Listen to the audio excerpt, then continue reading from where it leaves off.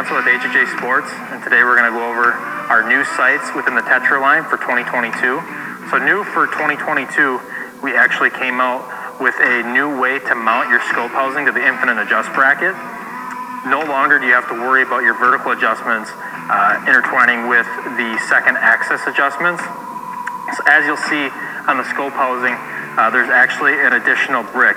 You can either mount that to the inside of the riser or to the outside of the riser. We recommend that for most traditional bows, you mount that to the inside of the riser, and for any sort of sight that you're going to mount in line with the bow, to use the outside, just flip that around and mount it to the outside of the riser. So within each of the product categories, we have the Tetra Max, the Tetra, and then the Tetra LT. As always, our Tetra line of sights come in 4 different scope housing size options: 1 3/8", 1 5/8", and 1 3/4", and then also our 4-pin housing, which is 1 3/4". We also offer a 10 thousandths pin and a 19 thousandths pin for both single pin and 4-pin options. On the Tetra itself, we once again have micro adjustments as well as your macro gain adjustments for left and right. For your vertical adjustments on your Tetra bow sight, you'll want to use the screw right here on the Infinite Adjust rail and the screw below that. You'll just loosen those and slide it up and down. Another key feature on the 2022 Tetra bow sight is the integrated scope ring that has a built-in level. Another key feature on the 2022 Tetra bow sight is the ability to take a 2500 Blue Burst light. This is an added-on accessory, but you can actually put that on there to add light to your pin or to reduce light. With that, we also have mechanical rheostat, which is an exclusive feature to HHA on the Tetra line. You'll be able to turn in the rheostat if you want to dim the light, and then you'll also be able to turn it out if you want to let more light in. Also on our 2022 Tetra line bow sights, the Tetra comes in either a fixed frame, our Hunter Edition frame, or it comes on a 4 to 8 inch adjustable dovetail. All HHA products are 100% made and sourced in the USA, and they carry a 100% lifetime warranty. For any more questions, please visit our website at www.hhsports.com. Hello, we're at the ATA show at Veteran Innovative Products, an all-American made and manufactured broadhead. So we've got a new one for 2020 called the Combat Veteran 4-blade. As you can see, 4 blades. Got a lot of the same high-quality materials we use with our original 2-blade Veteran, but the Combat Veteran has a different deployment system. How it deploys is you just squeeze a little bit on your main blades, okay? Those compress, and then the broadhead opens. It still has our momentum management compressible blade technology. So the cutting diameter is 1 1/4 by 2 inches on this when deployed. In flight, it's 1 inch by 1 1/4. Another feature we added this year with these heads is that you can exchange the bone breaching field point tip with a 125 grain setup if you would like. So swap the tip out, get you 125 grains instead of 100, which is big with those Western hunters. And then it's really simple to lock back in place, roll those blades up, and then it's a click and another click on the other side. It's completely set in, will not prematurely deploy, will not rattle free, solid containment, 100% deployment every time. So we made a lot of good adjustments and refinements to it to make sure that it's guaranteed to deploy every single time. So that's what's new for VIP this year. Welcome back, guys. This podcast is brought to you by RPG Coffee Company, a veteran-owned and operated socially responsible coffee company born to support members of the military, law enforcement, and firefighting communities by donating 50% of their profits. The true secret to living is giving. And don't forget to join the RPG Coffee Club today. Don't wait until you run out. Stay ready to rock by having RPG coffee delivered straight to your door each month with our coffee club. Likewise. All right, cool. So I'm going to go ahead and I'm going to begin my intro here real fast. So thank you for tuning in to another episode of Bucks of America podcast. I am your host, Jeff Vance. Tonight's guest is another podcaster, oddly enough. It's kind of strange that I've had 2 of them back to back. Now, I have Levi Nave on the line here, and he is the podcast host of In God We Trust. And he actually does readings every weekday. And then you can always check out his newest recordings on pretty much every platform that's available out there.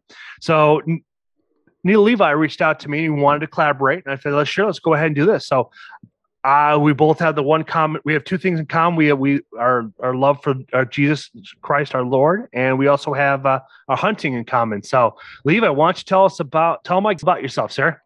Well, a little background on me is I grew up in a small town, Gilmore City. I actually went to Humboldt, and that is right north of Fort Dodge, about 15 miles for anyone that's listening locally. And I do know that you're from Boone, right? Or around there? No, I am from Osage, Iowa. So Osage, okay. I'm northeast of you, but I've been to Fort Dodge. Okay, yep. So yeah, I went to high school at Humboldt. I'm going to DMAC right now, and I'm just in college right now. So that's just a little bit about me. But a little bit about my podcast is I read a chapter of the Bible, and I try to break it down to you and explain what God is saying to us, and try to teach people how real God really is and how he can work through your life and how he can change your life and really just how he can impact you. That is a valid point there. I was in preparation for my podcast. I found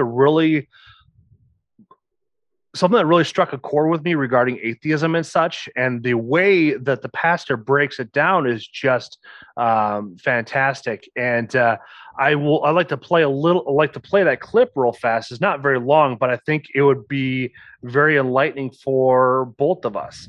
I think you'll like the sentiment too. It's only about 45 seconds long. All right. I actually think it's scientifically impossible to be an atheist. Atheists make the emphatic statement, there is no God. Now, agnostics make the statement, I don't know if there's a God. You can be an agnostic, but not an atheist. And let me tell you why. Agnostic comes from the Greek word gnosko, which means knowledge, to know. Ag would be the antithesis of that statement, meaning I don't know. So you can say, I don't know if there's a God, but you can't say there is no God because you would have to possess all knowledge. And scientists say the smartest human that has ever lived or is living possesses about 2% of all knowledge. So in the 98% of knowledge you don't possess, is there a chance that God exists? Isn't that pretty profound? Yeah. Atheists have no real debate about if there's a God or not because they consciously know that there is one. Because I guess I don't know that for sure, but I just feel like everyone consciously knows there is a God. Do you see what I'm saying? Yes. I think it comes to correlation with our pineal gland, where it's kind of with the spirit molecule and such, like opening up our third eye. I've noticed that as the more spiritual people I've met, is usually they have a very flowing information on how they embody the spirit. And it was something that's always been passed down, even all the way from the Egyptians all the way up until today. And I've noticed that there's certain chemicals out there that they're induced to help calcify the pineal gland. And because of that, it kind of shuts down the spirituality, kind of like what we have this unique, our current society the way it is, because we no longer have the same connection like we used to, because of the most recent induction of all these different chemicals that we get washed down in our public drinking water and such. It kind of affects our mind in a way. And I've noticed that with like listening to the Indians, like from India, they discussed that if you use like turmeric and black pepper, if you put the two together, the chemical reaction actually helps break down the calcification of it to help reignite that spirituality. And I started taking it here a few months ago, and my dreams have become very, very vivid, and it's been eye-opening about how emotionally connected I've become over how things have changed from years past until now. And I think it's something that I do recommend for those to try out if you feel like you're losing that connection. Speaking on dreams, so in the Bible, there's multiple times where God comes to them in a dream. So I have definitely had some crazy dreams in my life, but so do you think that is like God talking to us is through dreams like all the time? Because I've definitely had some crazy dreams. I think that's his way of getting into our minds to be able to have that conversation, because if we're awake, we're going to have distractions. And I think that's his way of making sure that he has our complete attention, and it allows us basically to grab our hand and walk us through the Garden of Eden in a sense, but kind of have that one-on-one kind of connection with him to allow you two to have us to have that conversation back and forth. I think that's why a lot of our incantations and a lot of our stories develop from dreams, that they have this unrealistic thing, but then as time progresses, you start seeing these like almost like deja vu, kind of like you want like a glitch in the matrix, but it's like it almost kind of backs up what you wanted to what you were going to expect it. So it's like that conversation, you may not remember all the details, but all of a sudden you're seeing these pieces of imageries that all of a sudden like you create this flashback back to a conversation that was real, that it's like, and it just all these turn of events come true, and it's like that's where it gives you that confidence that, hey, this is meant to happen. Yeah. When I think about like deja vu, and like it makes me think of like when I was a little kid, it's just really weird because I have these like flashbacks of when I was a kid and like these vivid memories, and I still think of them, like I can imagine them and everything about them, but there's so many things in my childhood that I just do not remember. So do you think that God has purposefully, well, he probably has, but what do you think about how our minds are and our memory loss and how the things and about the things that we do remember? That's a difficult question to answer right there, because depending on who you speak to, some people say that it's a defense mechanism, or some people would think that is just a memory that's being oppressed or suppressed by something, or it's a past life that the right interaction hasn't caused it to waken up yet. So it's a very deep question to really try to get to the bottom of. I mean, I'm sure there's probably psychologists out there and priests that are still trying to figure out that correlation with past lives and stuff like that. It's very interesting to see. And it's like, I think with a person like eating a very clean diet, like trying to avoid sodas and anything that could cloud the mind, it could really you may have an opportunity to see more things that others may not see. I noticed that if I don't drink soda, my mind becomes clearer. But then there's also studies that show that if you drink carbonated sodas and such like that, it actually affects the memory and the memory recall in the brain. I feel like I'm foggy right now because I've had a couple of sodas, and it's like I don't like the way my mind is functioning right now. I'm not able to string along a string of words the way I want to normally would articulate. Yeah, and when you speak of clouding your mind, I think of like people that actively like vape, smoke, or drink. That is the ultimate clouding your mind. When you actually are like addicted to nicotine, it's definitely a complete cloud of your mind, and I've experienced that, and I know when I was off nicotine, I feel like I think completely differently, and it's not like I was on it incredibly hard, but I can just tell the difference. Have you ever experienced that? See, I never smoked cigarettes because growing up, my parents were both 1 to 2 packs a day type folks back in growing up in the 80s and 90s. So, wow. Because it's like I still grew up in Iowa when we could still smoke inside a building. And it wasn't until the mid 90s when they started taking our liberties away and stopping that. Cause it's like when you start seeing stuff being taken away, that's when you start losing your own individual freedom. Cause it's like some of the stuff is identity, but I never really smoked. I shouldn't say never really, but it's like, I do like cigars, but it's like in the past several years, I don't smoke cigars anymore, but it's like, I never smoked nicotine often enough to actually have any mental fog so okay. I'd say it gets tough for me to relate to that. Now, when it comes down to alcohol, I don't know. It's like, I do like my spirits, but I don't drink very often. I try to, it's like, as you get older, you recognize that your body doesn't heal as fast and you have more responsibilities. Your time that you want to spend in the now is more valuable than it was in your 20s than they are when you get close to 40, 50, 60, and so on and so forth. So your point of view tends to change. And it's like, if you don't evolve like that, you can kind of put yourself in pause. I've had conversations where you want them to really expand their mind, their lives and such. And I'm going off on a tangent here, so I'm not going to continue going down the avenue, but I want to maintain that conversation about the nicotine. I've seen ups and downs with nicotine, like not myself, but reviewing that and seeing that in people, like watching those who quit, the mental clarity that they receive, their priorities change, they become more driven, more focused. I've seen, because I have a friend of mine, she's just hit like 100 some days of being smoke free, and she is now maintaining a consistent schedule. She has a great work life balance. Her kids are actually doing much better in school and at home because it's like she's not chasing that nicotine fix. She's able to now take that fix, that addiction that she had, and put it into something productive instead of constructive. Yeah.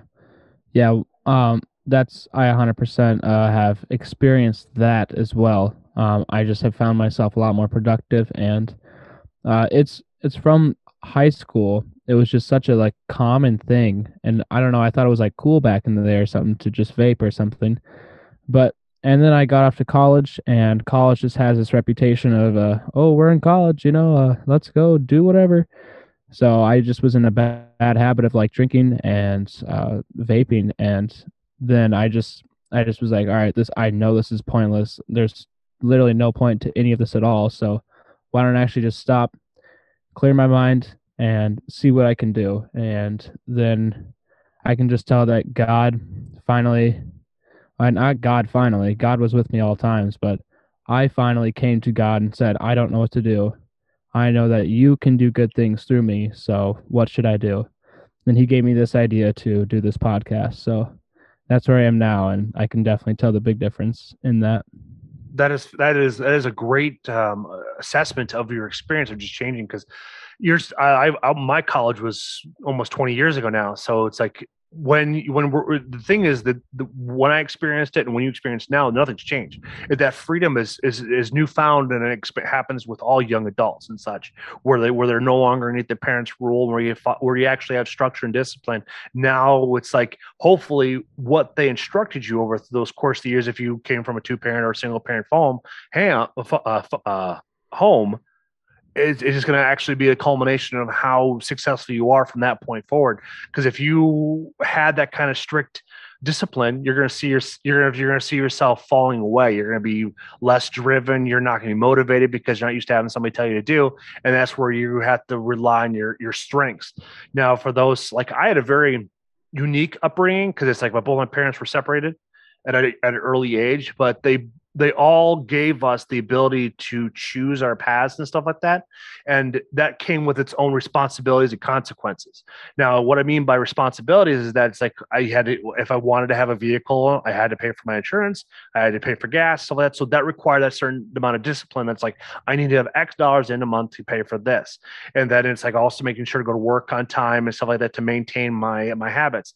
Now, or by my freedoms, I should say. Now, the consequences of it and stuff like that, if you don't work, you lose these freedoms, these structures and this abilities and such. And, your habits are developed from your parents. And if your parents don't instill good things, like they don't teach you about finance or the consequences of not paying bills on time, you can run into a very rough patch in your 30s trying to rebuild your credit to get where you are.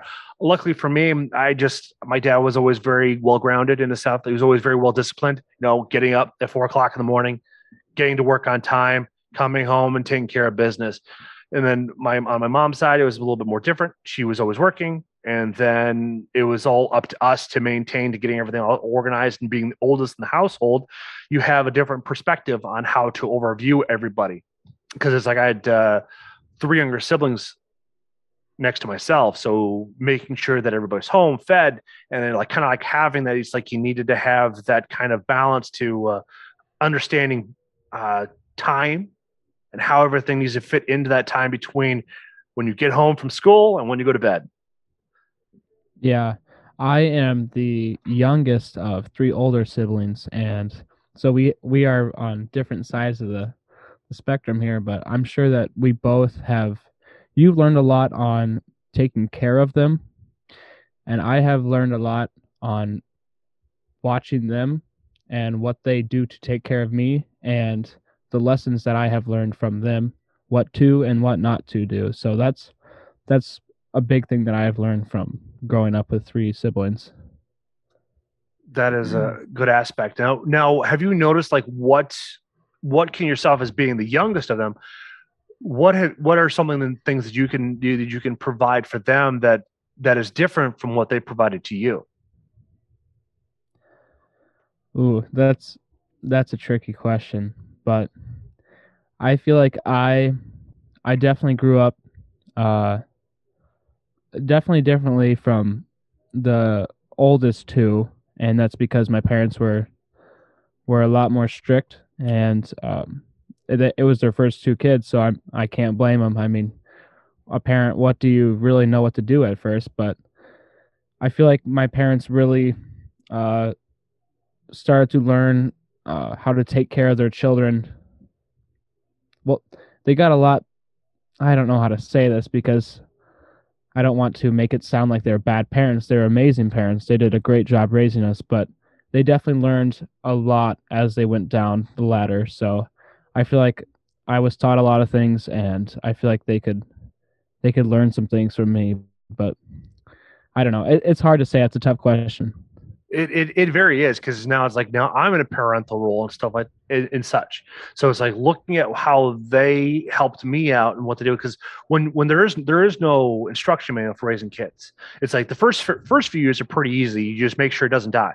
You just feed it, you clothe it, you make sure you change all the diapers. All that. It's just as they progress and as they get older, and it's like figuring out what you need to incorporate, and like what's going to provide that value to them, but also like not bringing your own childhood memories to and your own struggles like that, because like there's stuff that I've seen myself say stuff that is like, this is not something that I should be doing because it caused me X. So it's like you have to heal yourself from inside, so this way you don't pass down your own resentments from your previous parents, or from your parents, or from your interactions with your siblings. So that is a big thing that really takes a priority in a parent's life, because it's like you do not want to put your regrets into them. You do not want to put your past transgressions into them, because that's negativity. It's a negative impact for them. And what I found with the Lord is that I'm able to focus analyze what's going to come out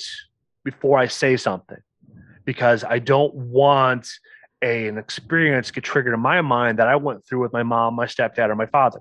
I want my daughter to have a more of a well-balanced individual, not as a parent, but as an individual, because I'm also human too. I'm not perfect by any means, but I want to let her know where I'm coming from is a good place, because it's like, you're going to be in my shoes someday, and I don't want you to build resentment towards something that I said to you now. And she's 8 years old, so it's a very impactful time. I mean, from 5 until the end of time, it's so they absorb so much information, and a lot of it comes through nonverbal too as well. So it's like having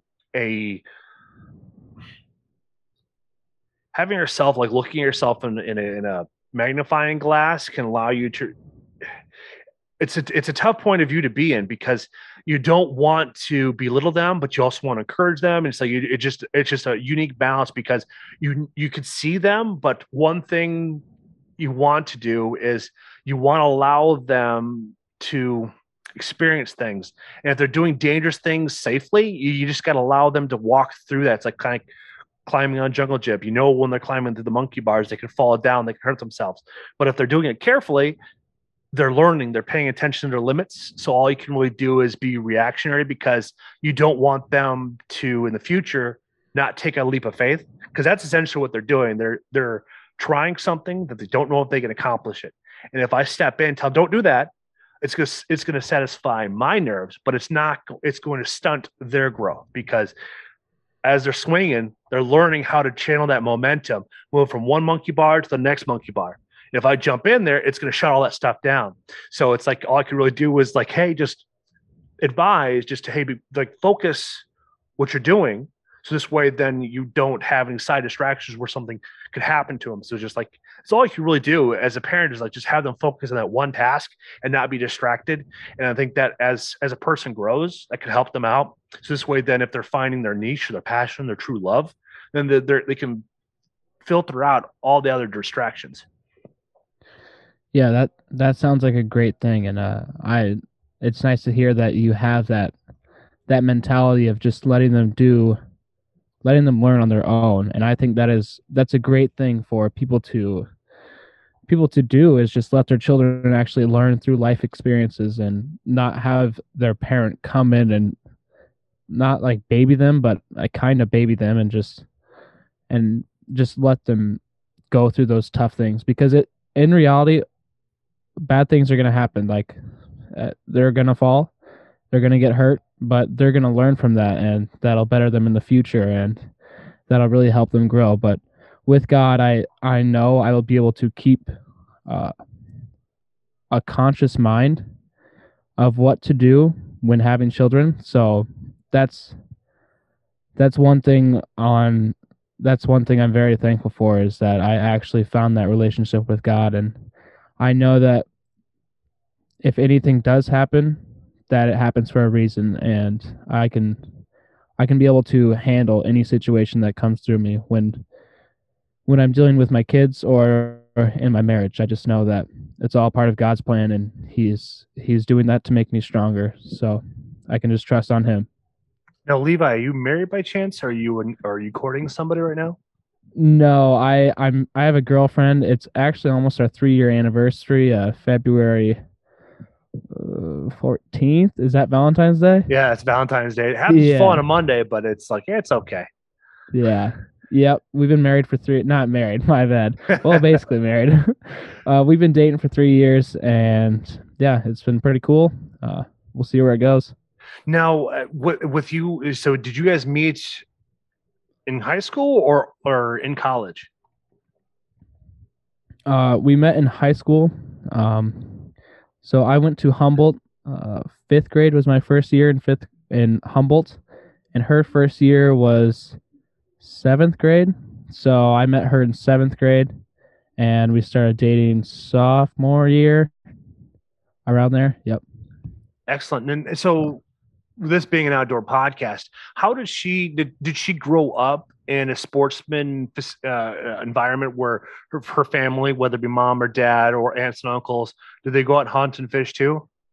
No, I would not say that, but she doesn't have a problem with it, and she's been with me hunting a few times, and she went with me this year actually, when I just shot a doe this year because it was getting late in the season with muzzleloader, and it actually had a little bit of a limp. So I was like, well, if I'm gonna shoot a doe, I might as well shoot this one. So yeah, she was with me when that happened. And so, how was her initial reaction to it? I don't know, the typical like girl thing, like oh, but she doesn't really mind that much.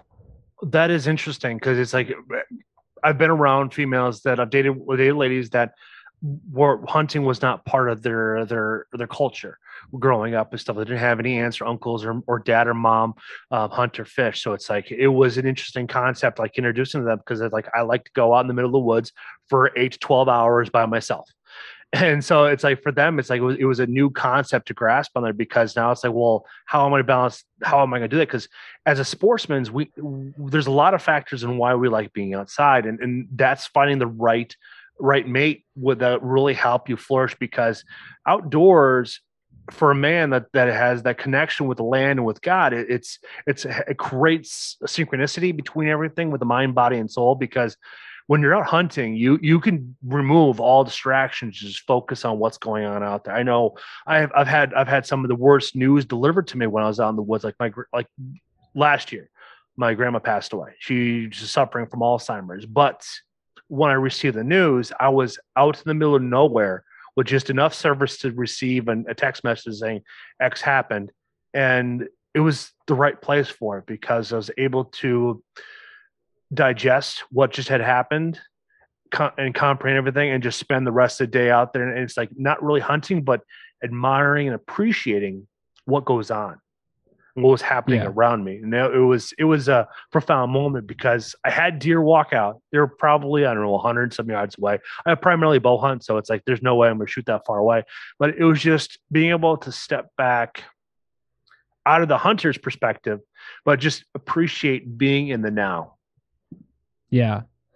There is there's a certain feeling you get when you're hunting. Like, it really just makes you appreciate the opportunity that you have at that moment, because like a bunch of city people, they just don't even know what it's like to just be out in the woods alone and just have like a deer walk right by you and you're just sitting so still they don't even see you. So there's just a certain feeling about that not a whole lot of people get to encounter, but I hope that they do someday. And it's an awesome feeling for sure.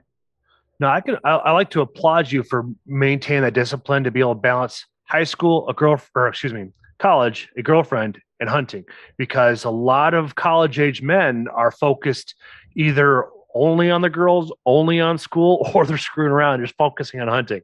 Because it's like there's a popular podcast host but activist himself, Randy Newberg, and he mentioned several times on his podcast that he's failed out of school because he was focusing too much on hunting instead of focusing on his schooling.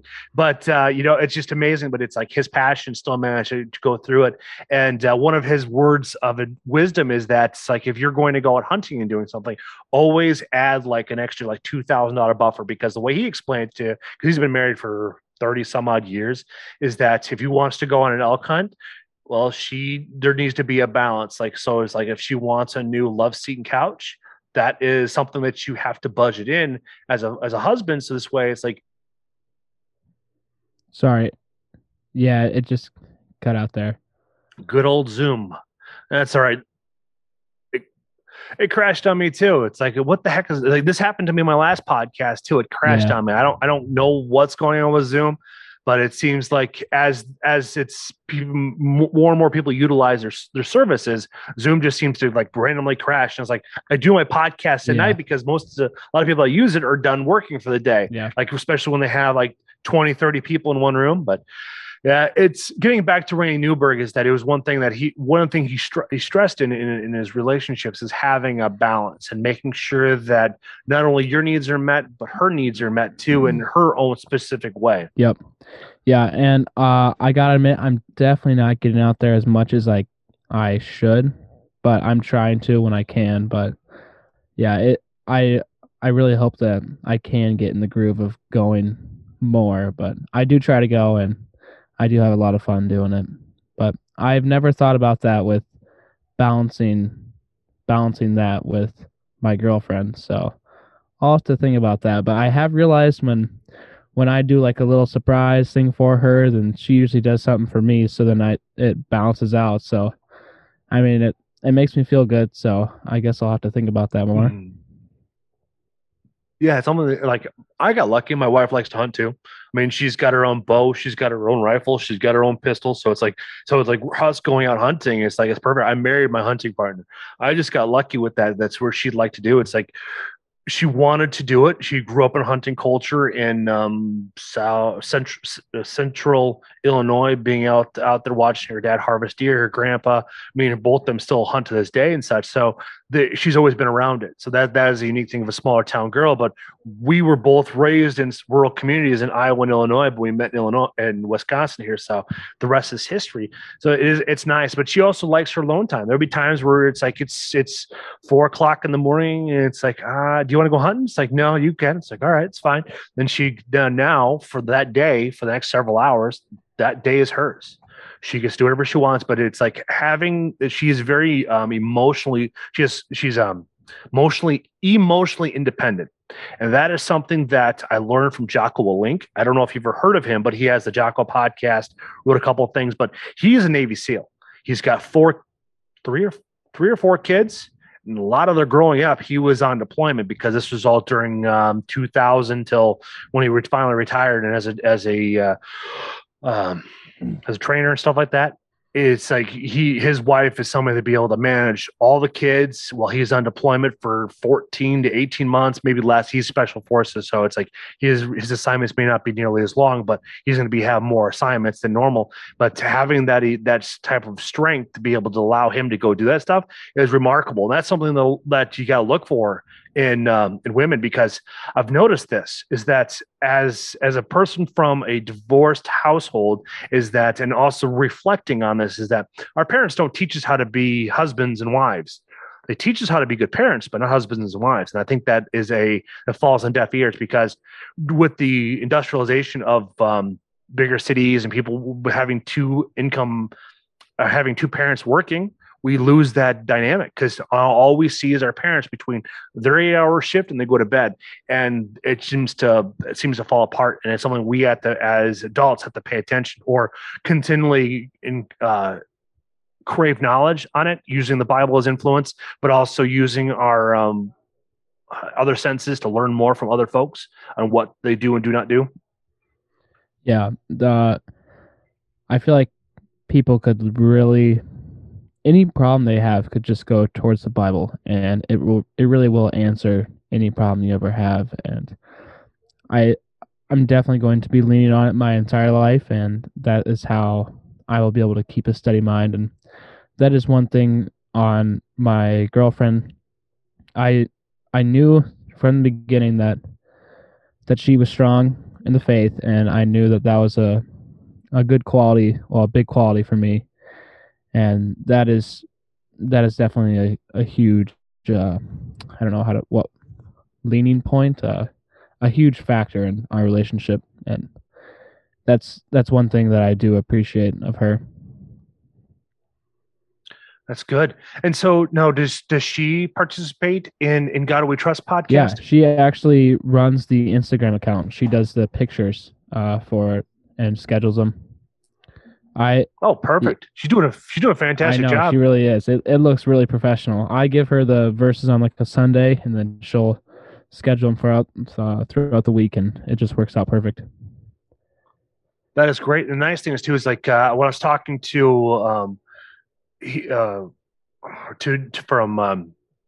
John last week, it's that he also does stuff with with TikTok, and so do I too. But I like taking, and some of my best performing videos is just having the voice, the voice to text or text to voice feature on, and just reading the Bible verse. You have to play around with it. You have to gotta make sure the verse you're giving and the background music is the right amount, the length of time. Otherwise, it will cut off what you're trying to say, or you have to monkey with some things. There's this way. Then when you're able to reproduce that content, not only on one platform but on another one, and it's amazing on how that works. It's like I'll take content from TikTok, put it into a reel on Instagram, and so all of a sudden it's 4,000 to 5,000 views on it, which is fantastic. And you're having a really creative picture with your branding. It's kind of works hand in hand, and especially when I select a verse from the Bible, it's always at random, or I'm looking for a theme. The nice thing is with today's technology, with it being digitized, you can put in influences like, hey, you put in a keyword search, or you're putting in a feeling or something surrounding the notion you want to get to, or something that I'm feeling at that moment. I think I like this one, I'm going to go with this, and then this is how I'm relating right now.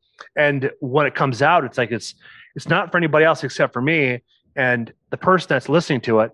If it resonates for them, then my selection did its job. If it's just one person, if you have a few thousand listen to it, even better. Yeah. I haven't really been active on TikTok, but one thing that I do want to do, anyone listening, you will probably witness this here soon. I want to find someone that can sketch out the things that I read. So then I'll post it on YouTube and TikTok. So then there'll be like little cartoons of when I'm talking, and then I'll be like just reading the story, and then they'll just going out and going along with it. That would take some time and energy, because I've seen people do it with Joe Rogan, and that is whoever does is just a fantastic, because like there's multiple people that do it, and it takes them a long time just to do one episode. Because I went to school for animation.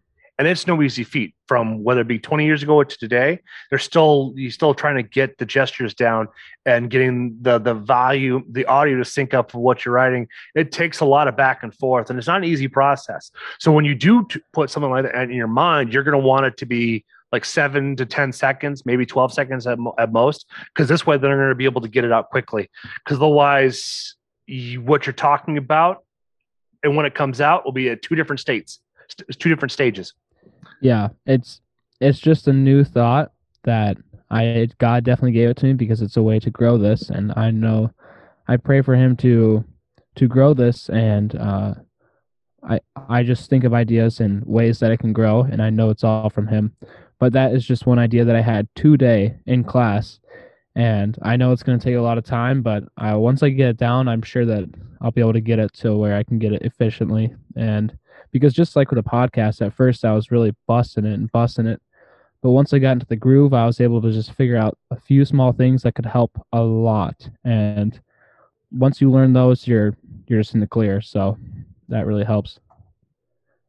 Very true, because we both use Audacity for our editing software, and the best part about it, there's a lot of tutorials out there on how to maximize it, how to utilize it, which is great. Because as any podcaster, if anybody's trying to move into a different aspect of creation, it's like finding a program that has a really good community around it to teach you how to use it. That's going to save you the most amount of time, where you can go from zero to hero pretty quick, or something that's pretty efficient. And I have over.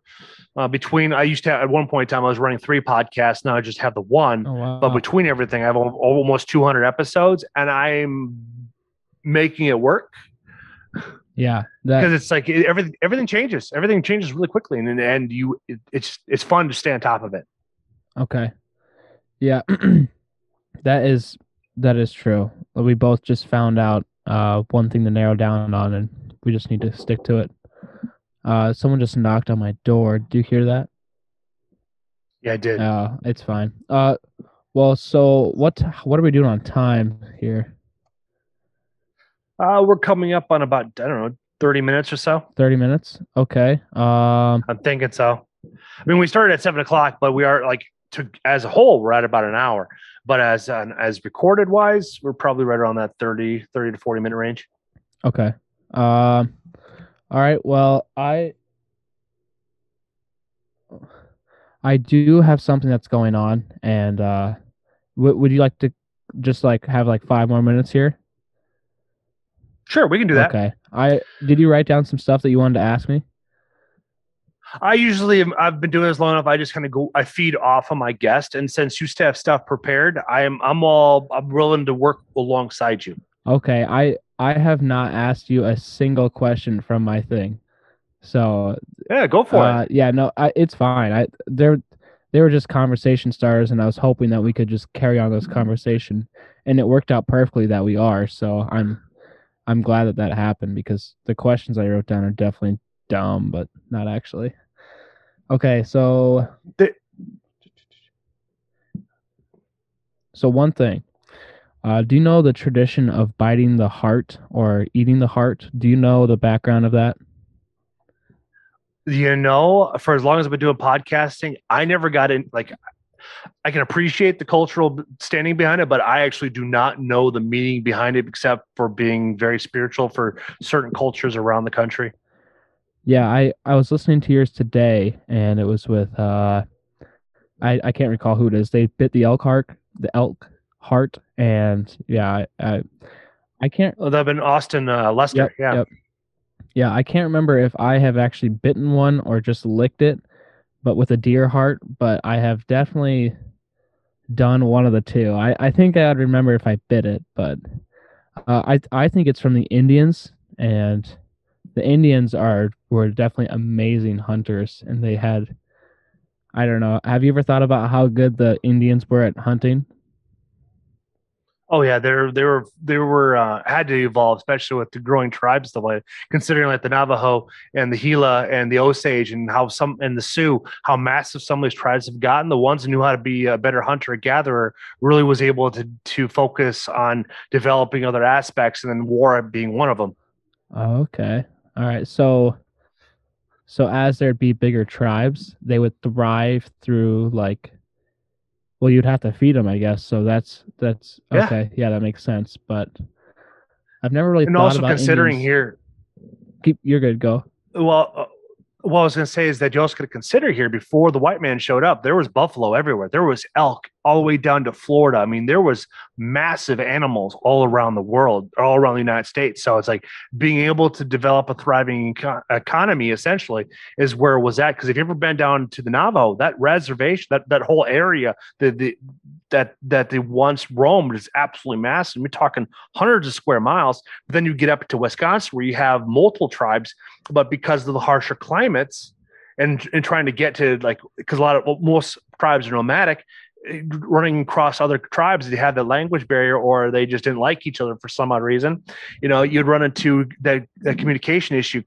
But to also being in the right climate also allows you to grow faster too as well. Like a lot of the tribes up here, they were small because of the land, the cold, and the tools they had to cultivate it, because it's like you needed to figure out a way to cut down trees to open it up, similar to with Iowa, because Iowa is not what it looks like today. I mean, when the settlers came through and cut down hundreds of thousands of acres of trees to make land for one species of crops.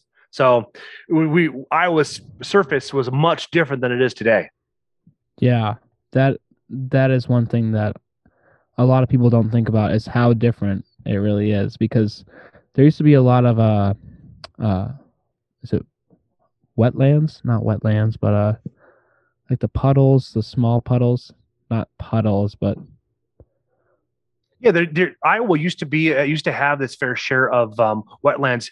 The backcountry hunters and anglers have been trying to work with the state of Iowa to bring moisture back to the land.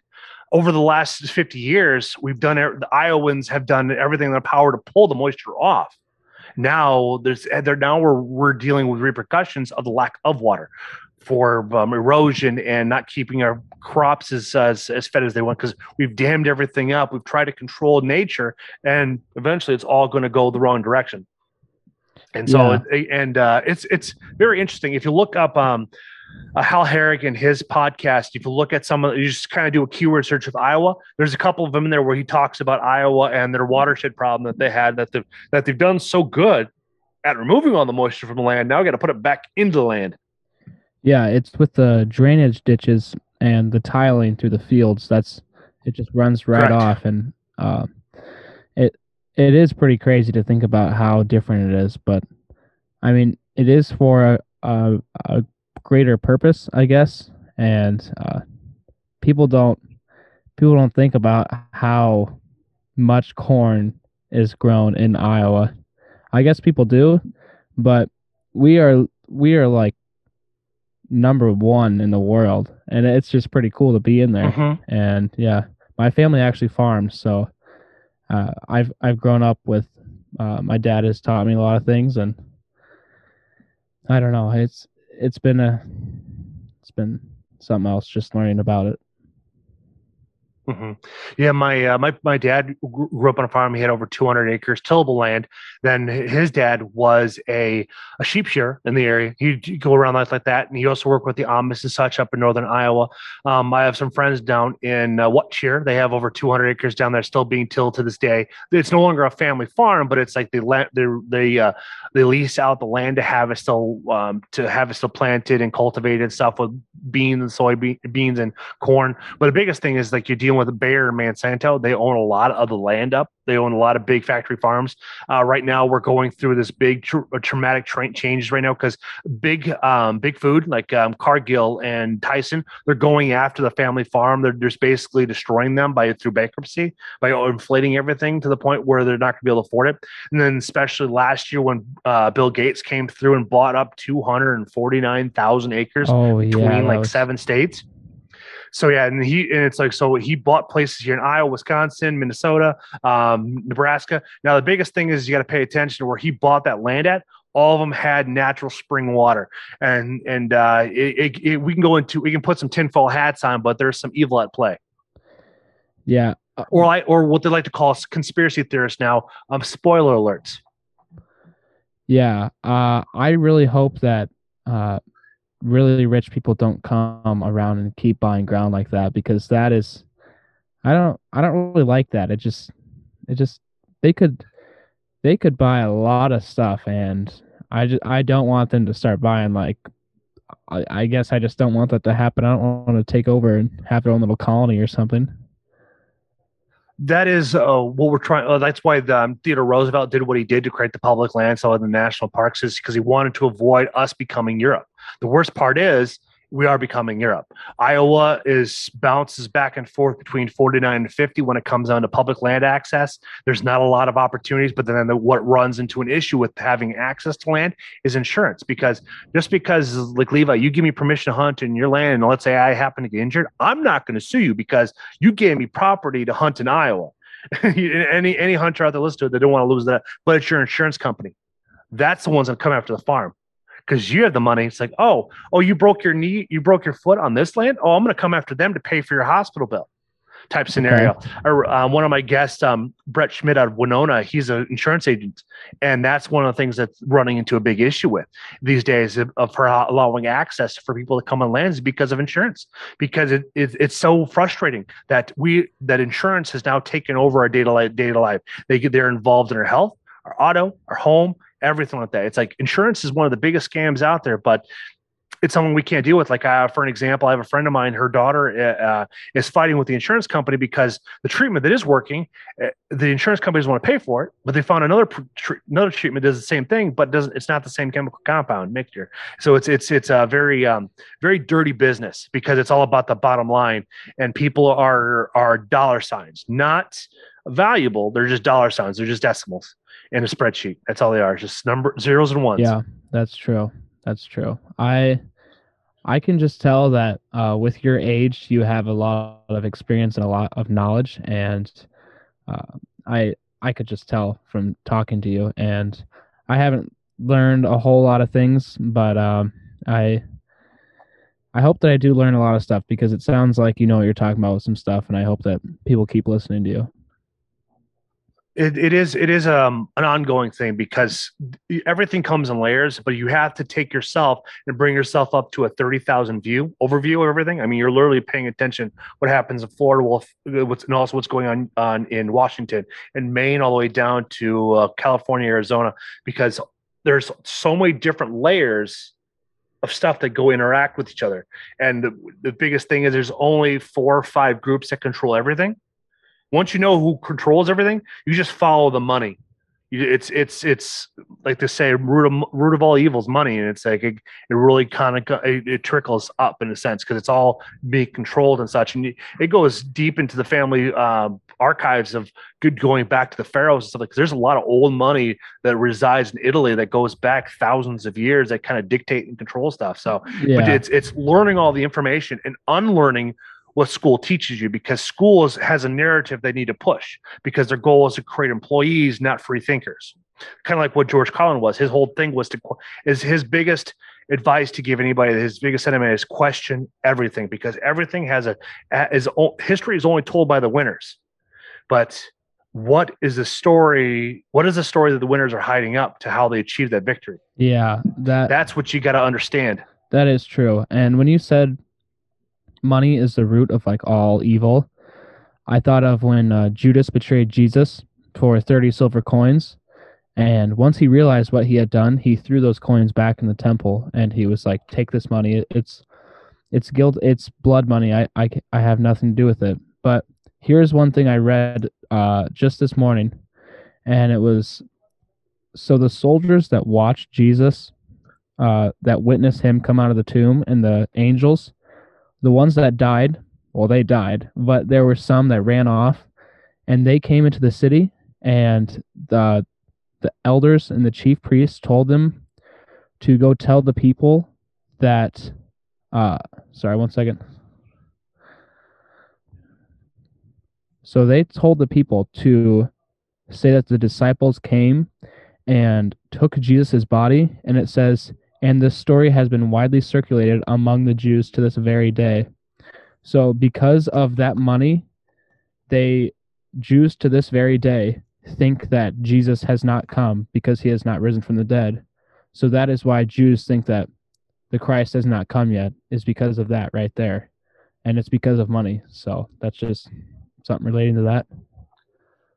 And that right there can go into a deep dive into theology that you can get lost in, because the way the Judaism and Christianity have fought over the centuries about who's right and who's wrong, and it's like the biggest thing is all going to come down to how we work together to stop the real evil. It's like kind of like how we've seen with this uptick in child trafficking and stuff like that. You know, like really trickling down the evil, because like we have Ghislaine Maxwell. She was head of one of the most sophisticated sex trafficking rings out there, but there's so much money and so many influential people that are tied to her, and Jeffrey Epstein goes into the parliament and goes into the royal family.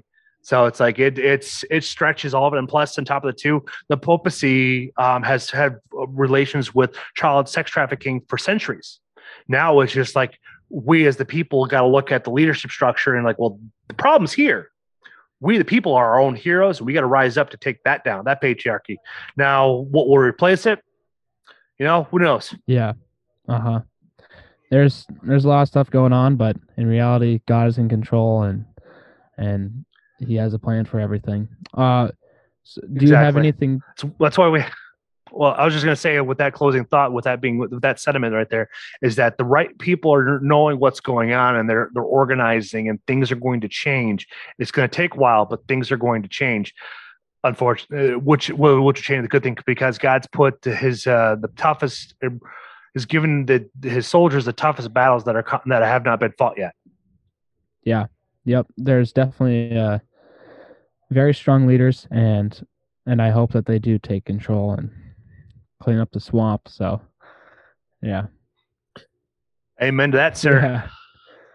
Thank you, Levi, for coming on. I wish we had a little more time to chit chat, but this has been a lot of fun. This is completely different what I'm used to experiencing, but this was very enlightening. It's nice to see that you're doing very, very well in your studies, and you maintain that discipline of that work-life balance, and maintaining your strive to live to the Bible as best you can. Yeah, it was great talking with you. If you ever want to do it again, I'm for sure down, because I feel like we could have multiple episodes of anything. Oh yes, we could have some really good conversation, because I have some really good friends that we're all very like-minded, but we're all open-minded, because we all want to hear everybody's decisions and how to resolve a situation where we don't want one idea to overtake everything else, because they're going to see something that I'm not going to see. I'm going to see something you're not going to see, but between all of us working together to try to create some type of a balance, you know. Yep. We could see a really good structure coming out, and I just hope we don't get censored. Yep, that's true.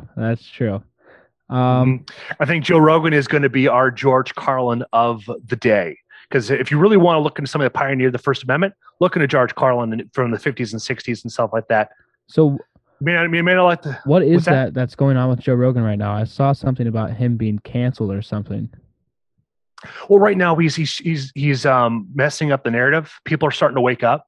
It's kind of like the Matrix. Everybody's starting to take the red pill. They're starting to recognize that Fauci is an evil person, and that this whole experiment that they've done is because the greed that they want to achieve with Monsanto, with Pfizer, with Johnson & Johnson, Moderna. They all want money. It all comes down to that evil of money. And what we've done is they opened this up to this massive experiment to humans, and we're all waking up from it. Like, people don't know what's going on in Canada right now. There's a 40-mile long parade of people tired of the lockdowns because of the mandate.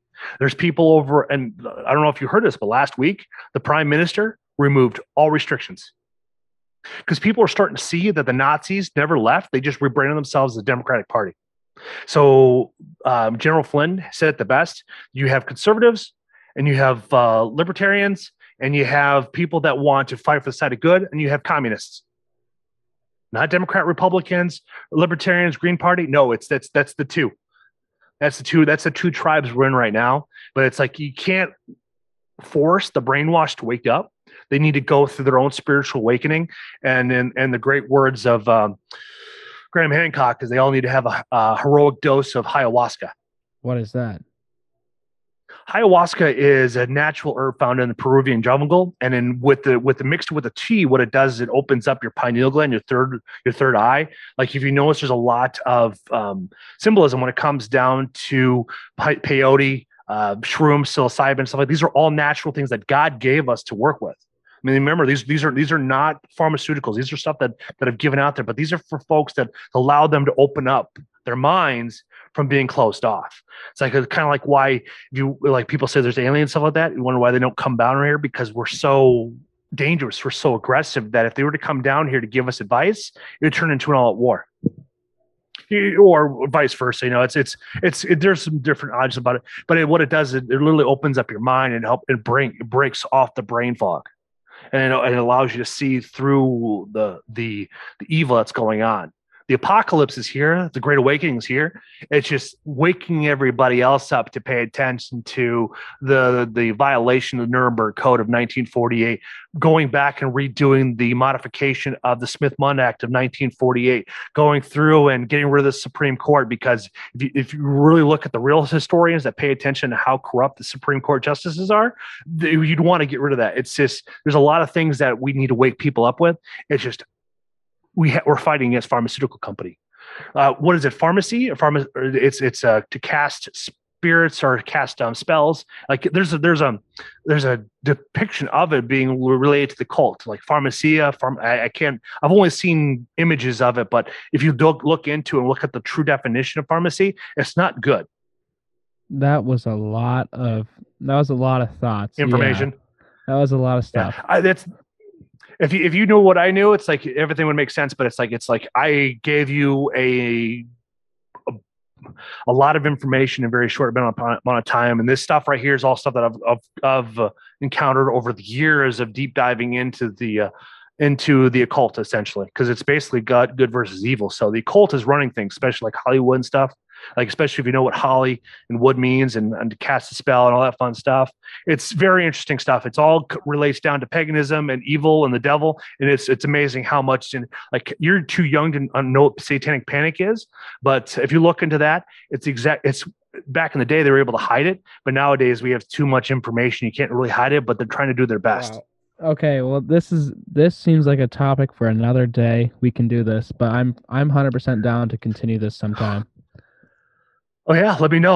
We'll chat offline then. Okay, all right, sounds good. Well, if you're still listening, thank you for listening. And if you're listening on his side of things, come check out my podcast.